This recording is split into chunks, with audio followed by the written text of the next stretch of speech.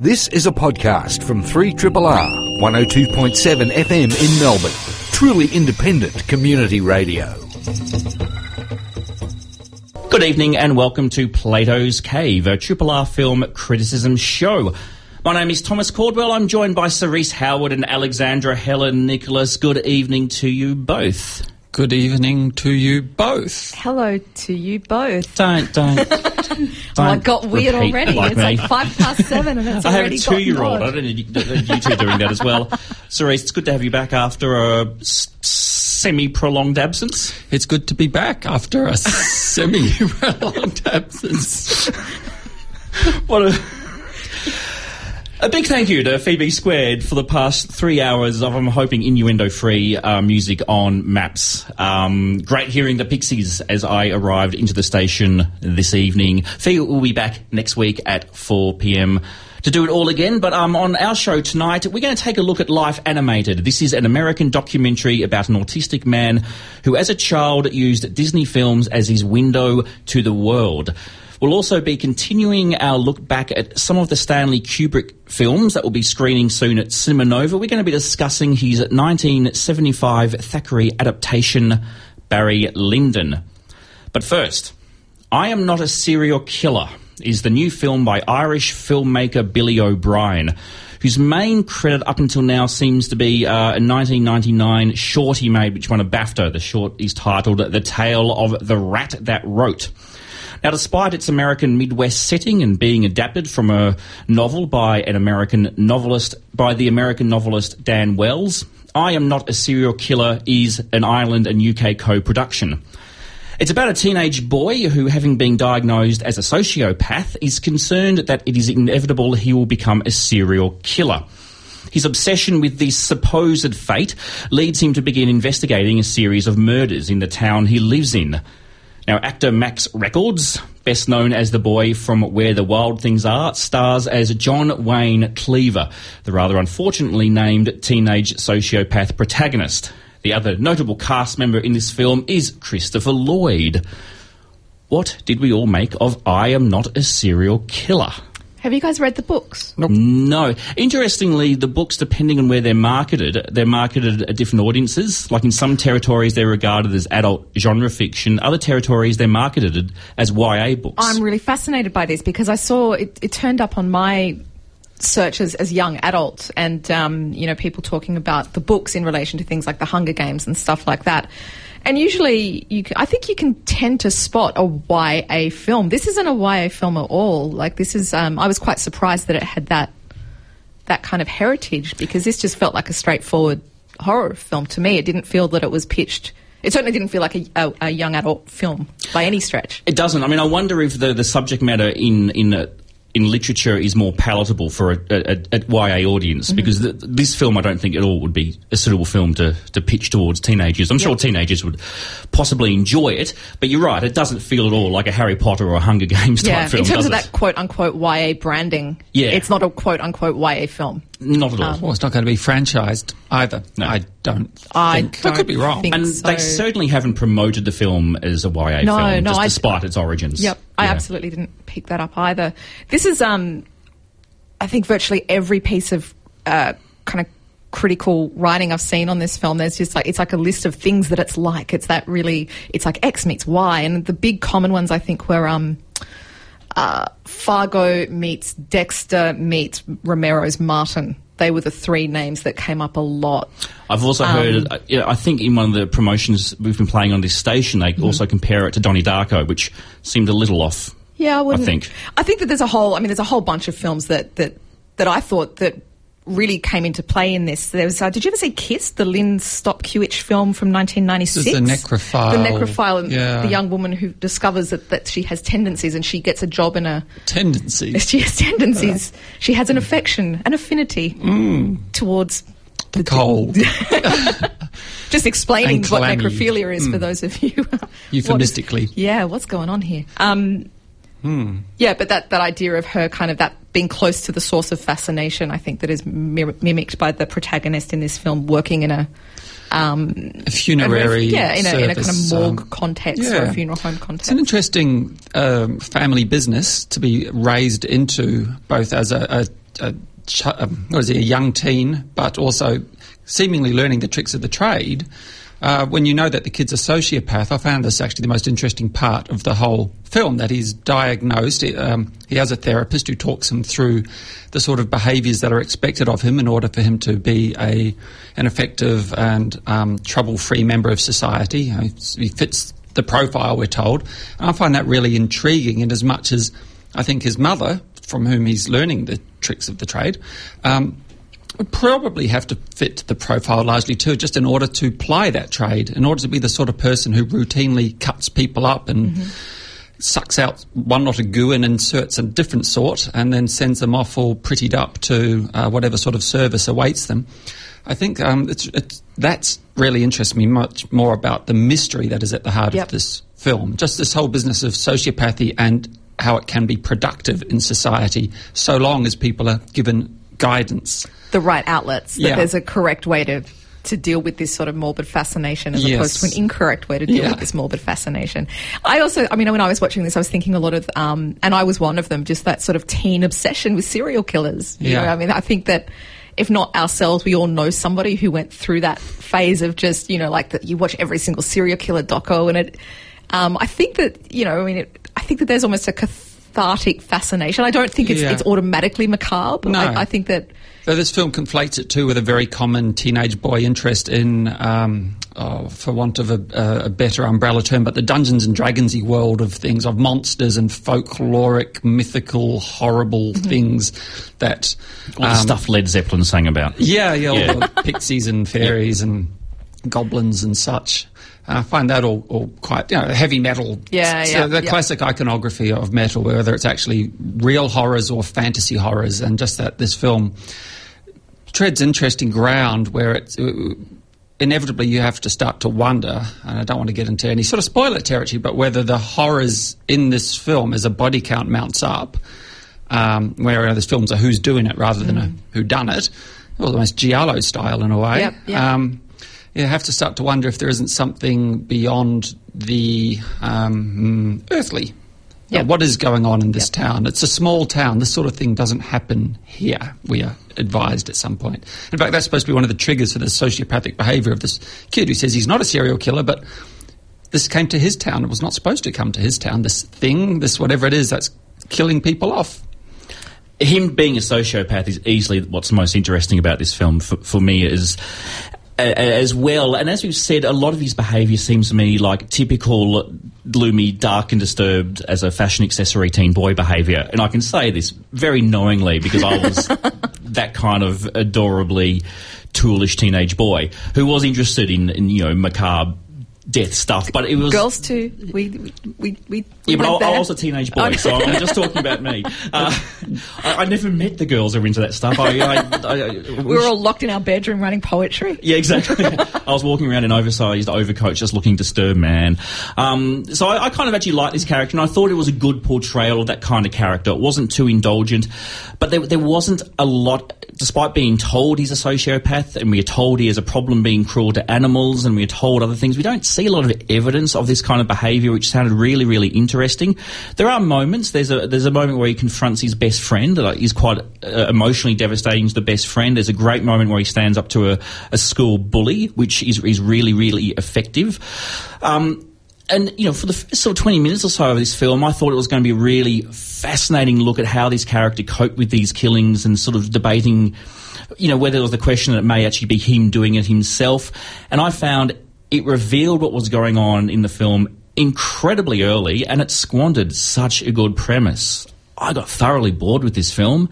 And even though I know there are some twists and turns, well, there's not. It actually, it signposts very early that there is something more to meets the eye going on. It really reveals everything at about the 20 or 25 minute point. And from that point on, and it's been a while since I've watched the film to the end, where I've been conscious of the fact that my mind was completely elsewhere. I just drifted. I found this kind of dull. It squandered good potential. I was kind of the same, and it was frustrating, I guess, because Max Records was really great. I mean, he really owned that character. Yes. I think he was quite an extraordinary performance. And I also really liked the character of the counsellor.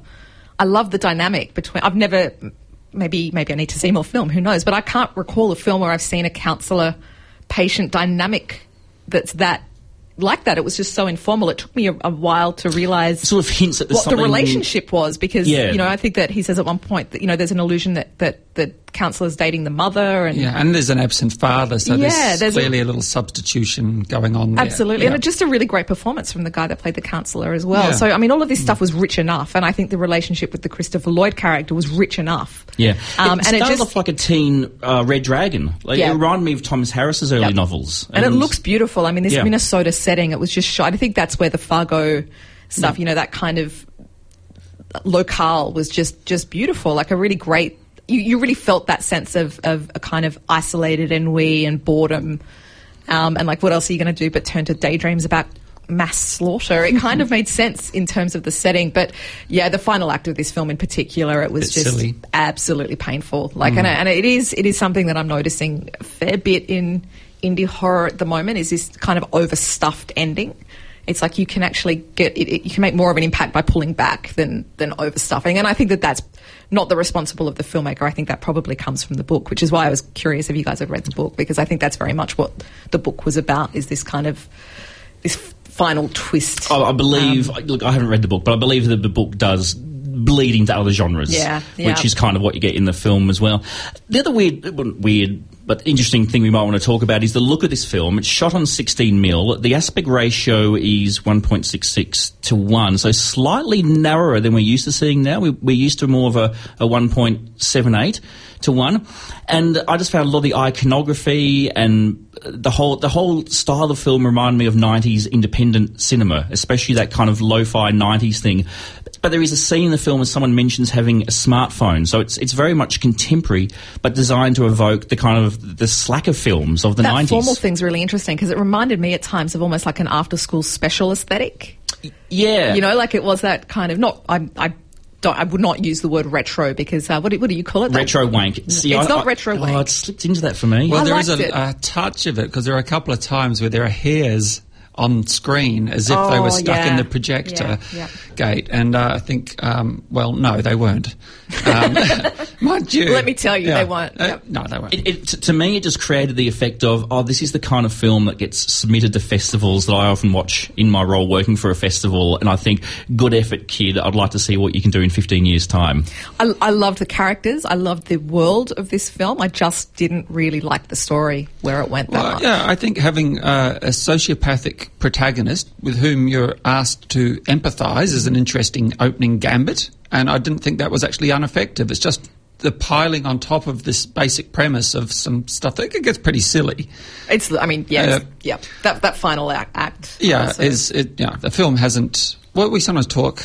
Maybe you guys more than I do, but I'm willing to take this on, this turn of phrase, this idea of a film earning a certain twist or a plot development, and it really doesn't earn that. It just when it goes there and there's this sort of big reveal, I'd wasted I felt that reveal was blatantly signposted incredibly early as well. So it wasn't that much of a surprise. No. It was, this is what you've told us you've been building to for most of the film. Well, I was still hopeful that there'd be something other than what did very explicitly and altogether too on-screenly two emerge. Films that came to mind, and not because they quote-unquote reminded me of it in an explicit way, but Excision, the Richard Bates film from 2012, and Lucky McGee's May from 2002, both extraordinary films. I've seen May. May is one of the best horror films of the century. It's an extraordinary film. It's Angela Bettis. It's just, and they really are, they're both dealing with very troubled... Is it the Frankenstein type story? Yeah, very troubled young women. Yeah.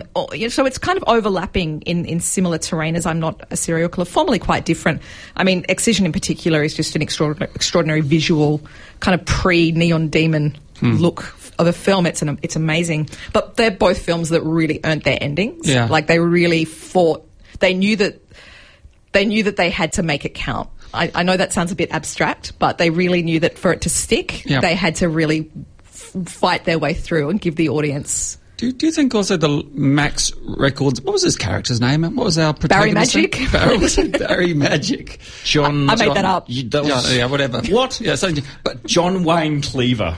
Yes, Cleaver. I mean... and John Wayne... Is it John Wayne Gacy was the famous serial killer? Yeah, I mean, and Cleaver. Yeah, I mean... It's a silly name. It is. But was he... Do you think he was modelled in terms of his look on Harold, of Harold and Maude fame? I thought he had a bit of a Bud Cort vibe going on as well. Bud yeah. Cort. See, there's I don't know there's a name to conjure with. I don't know my 8 times tables, but let me tell you about Bud Cort. Anytime. He did have a real Bud Cort-esque ambience. Yeah. I just thought of every second supporting character in Richard Linklater films in the 90s. Yeah. I thought he was great. I thought he was really... I get a kind of buzz when I see a quote-unquote child actor doing good work as an adult, because I think that might be a tough life for a young person, and I think that he really... Great, yeah. I pack a bong for Max Records. And Christopher Lloyd's in it too. We liked him. Sure. Can we say that? Yeah. I'll concur that we did. I looked up his filmography. He hasn't stopped working. He's one of these guys who continuously works, but I guess not a lot of it sort of gets picked up on the overall cultural radar. So use him as voice talent, surely. Yes, I think he does quite a bit of voice work. Yeah. You're listening to a podcast from Community Radio 3RRR in Melbourne, Australia. Life Animated. This is a new documentary by American filmmaker Roger Ross Williams. He has a number of TV, short and feature-length film and documentary credits to his name, including the 2010 short documentary Music by Prudence, which won an Academy Award. The subject of Life Animated is 23-year-old Owen Susskind, who at the age of 3 developed autism and withdrew from the world. Over the years, Susskind's parents and brother discover that his love of animated Disney films allowed him to make sense of the world, and these films became an essential communication and learning tool for him. Life Animated cross-cuts between telling Owen's story as a young boy and his story more recently now, where for the first time he's preparing to live by himself. Now, I know, Cerise, you touched on this briefly when it was screened at the Melbourne International Film Festival, and you're incredibly moved by it. I was. I can see why. Yeah. This was one of our mermaid films, wasn't it? Yeah, when we went off on that mermaid bender. That I remember listening to that. Yeah, it did get weird. It was wonderfully weird. Evolution. Yeah. And The Lure. And Little from the Fish Shop. That's right. We had 4 mermaid-related films. But the nice Little one, Mermaid is one of the key films for Owen. Yes. I really adored this. This moved me every which way. Had me in gales of laughter. Had me also just sobbing like... what's the measure of sobbiness? Of some extremely torrentially teary... but somehow overjoyed spectator of look, honestly, no Disney movie has had this effect on me that comes to mind.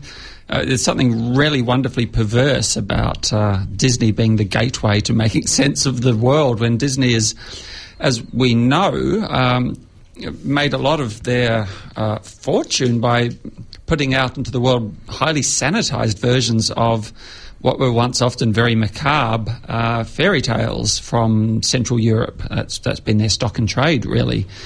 And yet they've done a tremendous service to at least one young man here who has found a way, after many years of more or less silence, of communicating firstly with his family and then the world beyond that by degrees. I have to give Disney credit for allowing their footage to be used in this film, because they're famously... I was wondering about that. Yeah, they're famously very anti any use of their material, not least... I mean, if you consider that copyright laws are largely beholden to the Disney Corporation, that Mickey Mouse has been the character that has led to extensions of copyright law longevity a few times. I think not just once, but twice, 3 times, 4 times a mermaid. Actually, I'm trying to remember my broadcaster training here at RRR, because this does come up. Yeah, it does. It's often referred to as the Mickey Mouse clause or the Mickey Mouse law. It is the case study. where after a certain amount of time, after the death of a creator, certain properties 75 became years now. public domain, and it got changed to protect Mickey Mouse. That's right. how powerful Disney is. Lest anybody have any mischief with that particular iconic character. Yeah, but the point is, it's remarkable how... I thought of that too when watching this film. It's remarkable how much Disney obviously were on side with this documentary. It's a good fit for their brand. It is. Not wanting to sound cynical about it, but it's... But it does at the same time raise the spectre of a certain thing that haunts Disney's animation through its absence, and that's adult sexuality or any sense of the world beyond childhood, you could say. Lots of these fairy tales deal with... Well, they're quite adult concerns in a way, but it's so sanitised by the time Disney have got their hands on them. But here, the whole business of Owen coming of age and needing some guidance, some sex education, and obviously he's not going to find it in Disney, and this is addressed extremely hilariously in the film. I was really just falling about the place when his brother is contemplating how on earth he's going to explain the mechanics of sex to his younger brother, when really all he has as a framework for understanding the world is Disney animation. That's just not broached in that entire oeuvre. There is a point in the film where one of the counsellors or one of the psychiatrists who work with him, somebody does raise the issue of, now that he is an adult, that the filtering his experiences through Disney is becoming a problem. Because in the first place, the exaggerated emotions and expressions in these film, help him to condense the overstimuli that he gets hit from the world. So it really is a perfect way for him to simplify all these very complex thoughts that, the autistic mind can be very traumatised by. And I think that the best part of this film was the first half hour where he saw the stuff with him as a child. And it's heartbreaking. I mean, that at-home movie footage really, really reduced me to tears. But I wish they'd explored more this concept that it only can go so far, and now they're kind of in trouble because he's still filtering the world through Disney and it's very limited. And all that stuff about the brother trying to talk to him about his sexuality and where's that going to go, and documenting his relationship with his girlfriend, I didn't like that. I felt really uncomfortable having that in the film. All that stuff, I felt I shouldn't be watching this. I thought that was bordering on invasion of his privacy. I could see how it's an issue worth raising, but that section of the film left a bit of a bad taste in my mouth. Alex. I can't... What's his name? Gilbert Gottfried? Yes. I can't... I'm physically incapable of saying anything negative about anything that man is in. I just think he is a god, frankly. You're a Gilbert Gottfried fan. I'm so into him. I was secretly hoping watching this that he does a cameo. Yeah. I was just waiting for him to break into the aristocrats mode. It's like, please. I was about to say, have you seen his aristocrats routine? It's amazing. Oh, his 9/11, his famous 9/11 stuff. It's like, which Gilbert Gottfried are we going to get here? Because there's a little bit of danger in that unstable voice. No, he's stuck with is it Iago? He's the bird from Aladdin. Is that the... Yes. Yes. It's been a while since I've seen it. But that I mean, look, just go and see it for him. He's only in it for 5 minutes, if that. It's all made ready. Like, film of the year. Gilbert Gottfried's in it. Done. I'm out. Look, I think seriously though, I think that this is a really fascinating film from a kind of critical perspective, because we talk a lot about film as a language. We talk about film language and cinema language, and this film really takes that idea, and I find this a really fascinating concept for a documentary to talk about. Okay, so how does film work as a language? And let's rethink that concept in a really, really different way. That is, I mean, look, it's a fairy tale. I mean, the film itself, I think, is a fairy tale. It takes this extraordinary young man and his extraordinary family and shows this just remarkable story about how film changed their life, really kind of gave them an opening into this young man's personality and his way of seeing the world that they wouldn't otherwise perhaps have had. So it's pretty hard to fault that. But at the same time, I mean, these are very wealthy people. It's like, well, we will send him to the best school we can. He was also diagnosed very, very young, and I think that that's unusual for people of his age. And I think they touch on that very slightly. That is it in the 90s or the period where he was diagnosed? Yeah, very early 90s. Research was not as advanced on autism as it is now. So I mean, a lot of people, regardless of their income, fall through the cracks. And this kid also comes from this young man, as he is now. I mean, he comes from his father's a Pulitzer Prize-winning journalist, and there was an extraordinary framework in place to help this young man get to where he needed to be, and to put him on his journey. And it is a fairy tale, and I think it's a very hopeful story. It gives hope to people that perhaps don't have those kind of privileges and those kind of narratives. But I like the simplicity of it, that film is a language and it can teach us a new way to talk. Well, we all have any number of times in our life to this point, I would think, been in social situations where ourselves or others amongst us find themselves somehow compelled to rehearse a scene from a movie or a sketch. How many Python tragedies? I can only communicate through Simpsons references. Yeah. You guys know that. It's the only. Yeah. I have no other frame of reference. Yeah, really. This is really just one of them. Yeah. Oh yeah. It really is just an extreme take on how I know a lot of people to function socially as it is, and these people are notionally normative type folk, well adjusted into society's mainstream, or not far afield of it. So, but I still found this film throughout extremely touching. Oh, it is. It's a Disney. It's a fairy tale. It's a heartfelt, but beautiful. Disney films don't move me in the slightest. Normally, they just frustrate me, and they there's the saccharine tendencies in them. Come on, Frozen 2. Are you waiting for you don't have your heart in the Frozen 2? They're going to clear it up. I like a lot of Disney films. Yeah, not so much. I think they get a bad rap. Yeah, they do. Well, do they? I mean, look at the box office. Well, they get. Yeah, I think they're doing all right. No, I think there's a tendency to always dismiss Disney films as sanitising fairy tales, when in fact they were applying the ideology of the time, of Walt Disney certainly anyway, onto these stories which have gone through so many permutations. I mean, the Brothers Grimm didn't write those stories. No. They were just the first ones to put them down on paper in a significant way. Well, not necessarily even the first. There are all these folklorists and all of those European. Yeah. They have, lands. And it's not even European. It's cross-cultural. I where they all have folklorists have like codes and stuff. Korean, like there's Korean Cinderellas. I saw a Vietnamese film the other day which starts off as the Cinderella story. Yeah, it's amazing stuff. Folklore is like I got lost in it when particular story strands are referred to by a code. It's just extraordinary. It's such an amazing thing. And yeah, you're right. I mean, Disney kind of picked that up and they kind of feed into this long discourse, this kind of long tradition of storytelling. Yeah. And I think this film demonstrates that, the kind of simplified version of life that Disney gives obviously really connects with certain types of minds. I mean, obviously younger minds, and in this case, a mind that does need to have the external world filtered. Yes. So, I mean, it definitely made me respect Disney films in a different way. I thinking about it more, though, that kind of interrogation of what it is to filter someone's life through a Disney film never really got challenged beyond a very brief mention in the film. The Disney thing is interesting. I mean, just kind of joking about my addiction to talking about The Simpsons, but, would we see this documentary about a child who learned to communicate through South Park? Do you know what? That would be a very different documentary. That'd be a terrifying child.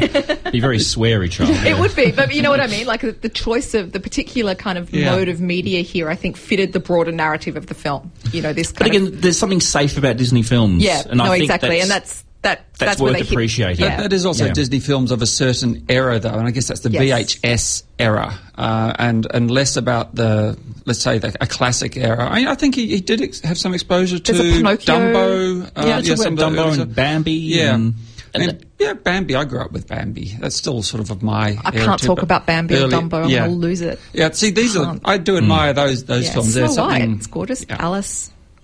Well, Fantasia's what it's all about. That's all really. right. That's a bit that's abstract. An all right film. Try to filter your way. I love the Disney Alice in Wonderland. That's wonderful. Me too. How about the animation in this film is quite something as well, and it's not especially Disney. It's a beautifully made documentary, and I love this idea that it starts off with these loose, are they charcoal sketches or very loose sort of black and white, and the idea of the colour filling, that this idea that his story is becoming animated, his life is becoming animated through this film language. I think it's a very poetic... Yeah, well, this reinforces very beautiful. What you were suggesting, that yes, this film is a fairy tale, and it is and I don't think it's not quite a Disney fairy tale, but it's Disney influenced. I don't say that as a criticism. I think that this would be a really hard film to criticise from that perspective. I think that anything that goes out of its way to kind of, frame this young man's story as a story of hope is to be admired.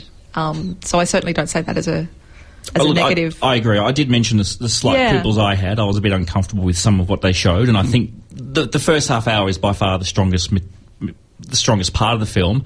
But look, overall, this is a tremendous moving film that I think actually, if nothing else, it also gives you a bit more of an understanding into what it is to be autistic or to live with an autistic person, because it's still highly misunderstood. I took a lot out of it on that especially angle. That message that autistic people aren't antisocial. They want friends, they want to connect, but they struggle to pick up on the social cues to do that. So, it's a very, very lonely condition to have. These are people who want friends but struggle to have them, and I was really glad I could take that away from the film. I think it's an important thing to know. Yeah, but for everyone out there is community. 3 Triple R. Thanks to Cinema Nova's upcoming retrospective of the films by Stanley Kubrick, where all his features will be screened. It starts this Thursday. We are continuing to look at some of the films that don't get talked about as much as some of the others. So tonight we're discussing his 1975 period drama Barry Lyndon, which, despite being a highly acclaimed and awarded film, it does tend to be overshadowed by things like Clockwork Orange, which came before it, and The Shining, which came after. Barry Lyndon is an adaptation of the 1844 novel The Luck of Barry Lyndon by William Makepeace Thackeray, and it's a rise and fall story that depicts the exploits of Redmond Barry, a young Irishman in the 18th century who, after suffering a broken heart and having to flee home, ends up fighting in the 7 Years' War before becoming a professional gambler, marrying into money and society, and then becoming thoroughly unpleasant. It features a large supporting cast of notable character actors, with Ryan O'Neal in the lead role as Redmond Barry. O'Neal was at the height of his success and popularity, having recently starred in films such as Love Story, What's Up Doc, and Paper Moon. And another person of note is cinematographer John Alcott, who won an Oscar for the pioneering work done on Barry Lyndon between him and Kubrick, which enabled a lot of the film to be shot by candlelight instead of electrical light, giving many of the interior scenes a very distinctive look designed to evoke 18th century paintings. There's a few facts I've thrown at you. Would you like to add anything more, or should we just talk about Barry Lyndon? I'm going to nerd this up. Nerd it up, Alex. Redmond Barry. Shout out to our peeps at the State Library of Victoria in the Redmond Barry reading room. There's a different Redmond Barry? No, it's the same one in my mind. Every time I go to the State Library, it's like Coobs. Because there's a building at Melbourne Uni named after him too. Yeah, he was the first Chancellor of the University of Melbourne, and I think he was also a judge. But in my heart, it's Ryan O'Neal. I don't want to dismiss our more local Redmond Barry, but in my heart, it's like State Library of Victoria. There's the Redmond Barry reading room. There is also the Jack Torrance reading room, I believe, if you go down into the basement. Don't go down into the basement. just this is the life I live. Be careful of the HAL 9000 computer system, because it can turn on you. I love that Redmond Barry. I have a little giggle each time, a little Melbourne nerd giggle. Not me so go much. From there. Well, that's a tricky one to pick up from and run with. I'll come back to those candle lights. I believe some of those shots were, as the Kubrick way was to take takes after takes after takes until he was satisfied. It must have been very painful lighting those candles time and again. This was one of the famous ones, I think, that he did up to like 150 takes on some of these scenes. Yeah, this Ryan was like O'Neal reported being on set for a year. Yeah. Yep. And Marissa Berenson, I think, was like in an Irish castle just waiting for like months to be brought down to be filmed. Yep. It's quite a classic, quite an amazing production history. This film is actually castle porn. Yeah, it is. Yeah, so over the top. It's just and wigs too. Wigs, if you're into wigs, this is the film for you. Coats and such. Until rewatching it recently, actually two things stuck out that I hadn't really picked up on before. Last week we talked about Paths of Glory being one of 4 war films, but I think Barry Lyndon is kind of a war film as well. I mean, a good chunk of the first half involves warfare and, again, the absurdity of war and being in the military. And the other thing, I don't know how I failed to miss this before, but how incredibly funny this film is, especially the first half, with a lot of these magnificent character actors really, I don't want to say hamming up the parts, but they're playing it big, and Kubrick apparently often directs his actors to play it big. I mean, you see that in Malcolm McDowell in The Clockwork Orange and Jack Nicholson in The Shining, and there's a lot of scenes in this film without dialogue, and it's just through the way the actors are looking at each other. And I wasn't aware of how much silence there is in this film, but you're just thoroughly engrossed with these incredible reaction shots. Well, Marissa Berenson, who plays Lady Lady Lyndon. And be still my beating heart. I'm so besotted. I mean, she's an amazing woman. She was like this sort of style icon of the 60s and 70s. Her grandmother is Elisa Schiaparelli, the fashion designer. They make lovely tights, really nice tights. I mean, she's just amazing. She was in Cabaret. She was Natalie in Cabaret. Anyway, she's just amazing. But she says so little in this film. I'm always, like, when I think of this film, I almost think of her more than I think of the title character. Just, her amazing hair and boobs and things going on. And just this intensity about her. And she just says so little. It's just such an amazing character. That scene in the bath, yeah. She's just incredible, the presence that she has in this film. Yeah, I mean, and Kubrick is so good. I mean, people often, again, look over how good he was with actors. They assume he's this cold director, but he gets incredible performances. This is, I think, actors. one of his most actorly films, if that's even a word. Yep. Like there's such energy going on. And with the younger and older Lyndon son, so Lord Lyndon as a young boy and as an older man, the performances that he gets out of those two actors is just incredible. Leon Vitali is a really amazing performer. He plays the older version of the son. He's the guy. He ended up being like an assistant director or just an assistant to Kubrick for years and years. And I think he still looks after his archival stuff and remastering stuff. They were very, very close. But he's the guy in Eyes Wide Shut who, in the red cloak and the gold mask, who points out Tom Cruise. Oh, nice. There you go. I'm done with my Kubrick. That's good. I want to give a shout out to Leonard Rossiter, who plays who's the character he plays, Cerise? Captain John Quinn. Oh, he's good. Magnificent English character actor, and he just does some of the best mugging for camera. Oh, he really does. I mean, he was a dab hand at that on TV for years in the Rise and Fall, or Fall and Rise of Reginald Perrin. Way back when, and in Rising Damp. He had a little part in Kubrick's 2001 as well. But yeah, I did too. He was the Russian ambassador who tries to get information out of Thingo guy in the space place with the rotating Watsits. And only my favourite film of all time. my favourite tagline. Huge or whatever the century thingies are.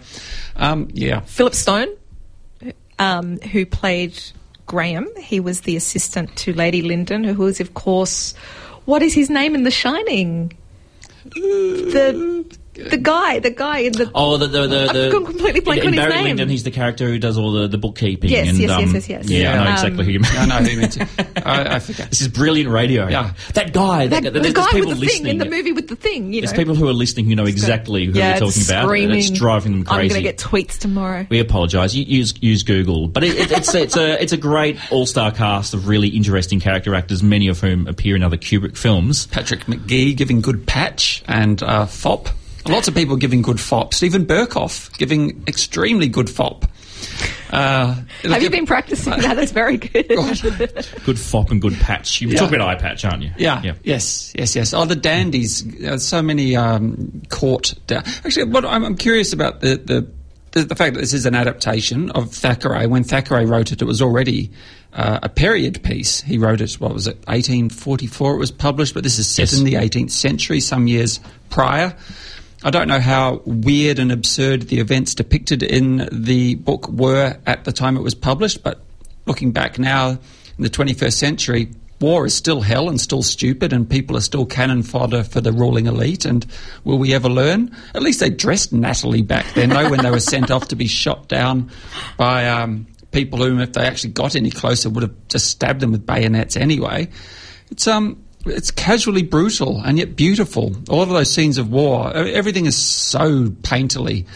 Is there any scene in this film that isn't autumnal? Everything just gorgeous. Yeah, it is exquisite. This is a long film. I always remember it being long, and in the first act I'm like, this is just going forever, and then the second act, it just barrels along. Like, it just, all of that energy that you get from that kind of build up from that first act, it's just on fire in that second act. And this just has my favourite epilogue. And I think it's directly from the novel, which is, I've written it down because it's so perfect.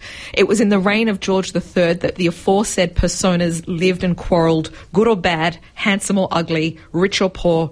They are all equal now. I belly laugh every time I see that. I just think I want all films to have that epilogue. Like, it's historical. Get over it. They're all dead. It's a bit of a Scorsese-esque ending, actually. It's because so good. There's no grand... demise or fallout. He just kind of fades away into obscurity. It's sort of a prolonged kind of slightly depressing ending. I think it's quite different from the novel. I think the epilogue's the same, but I think the novel actually ends quite differently from the film. That's one of the areas that Kubrick took quite major liberties with. I'm going to...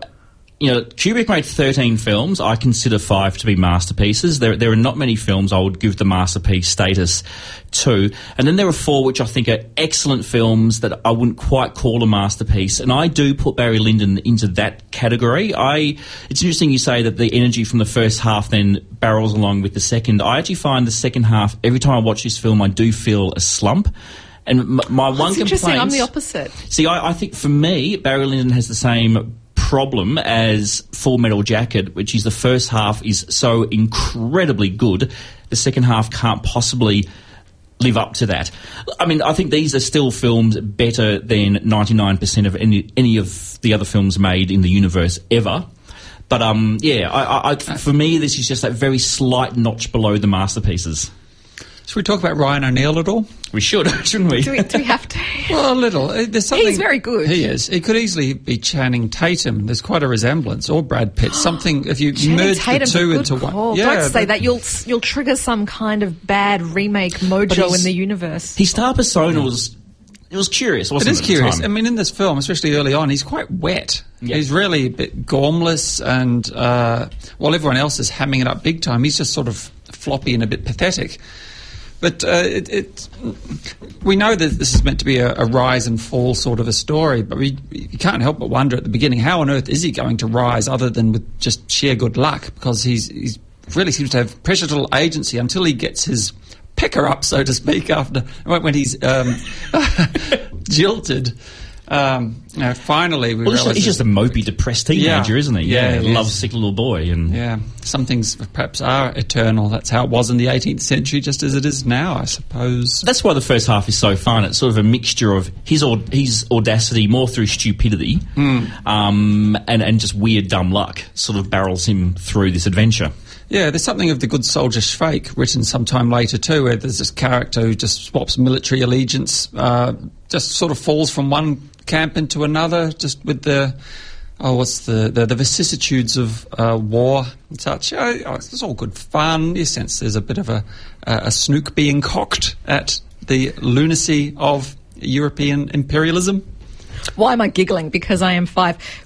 Before I let you go, Thomas, Delbert Grady from The Shining, Philip Stone. If I didn't mention that, I was not going to sleep tonight. Who appears in the bathroom to as a ghost. He's the previous caretaker. That's right. Yes. And the bartender in The Shining was in Paths of Glory, as we touched on last week.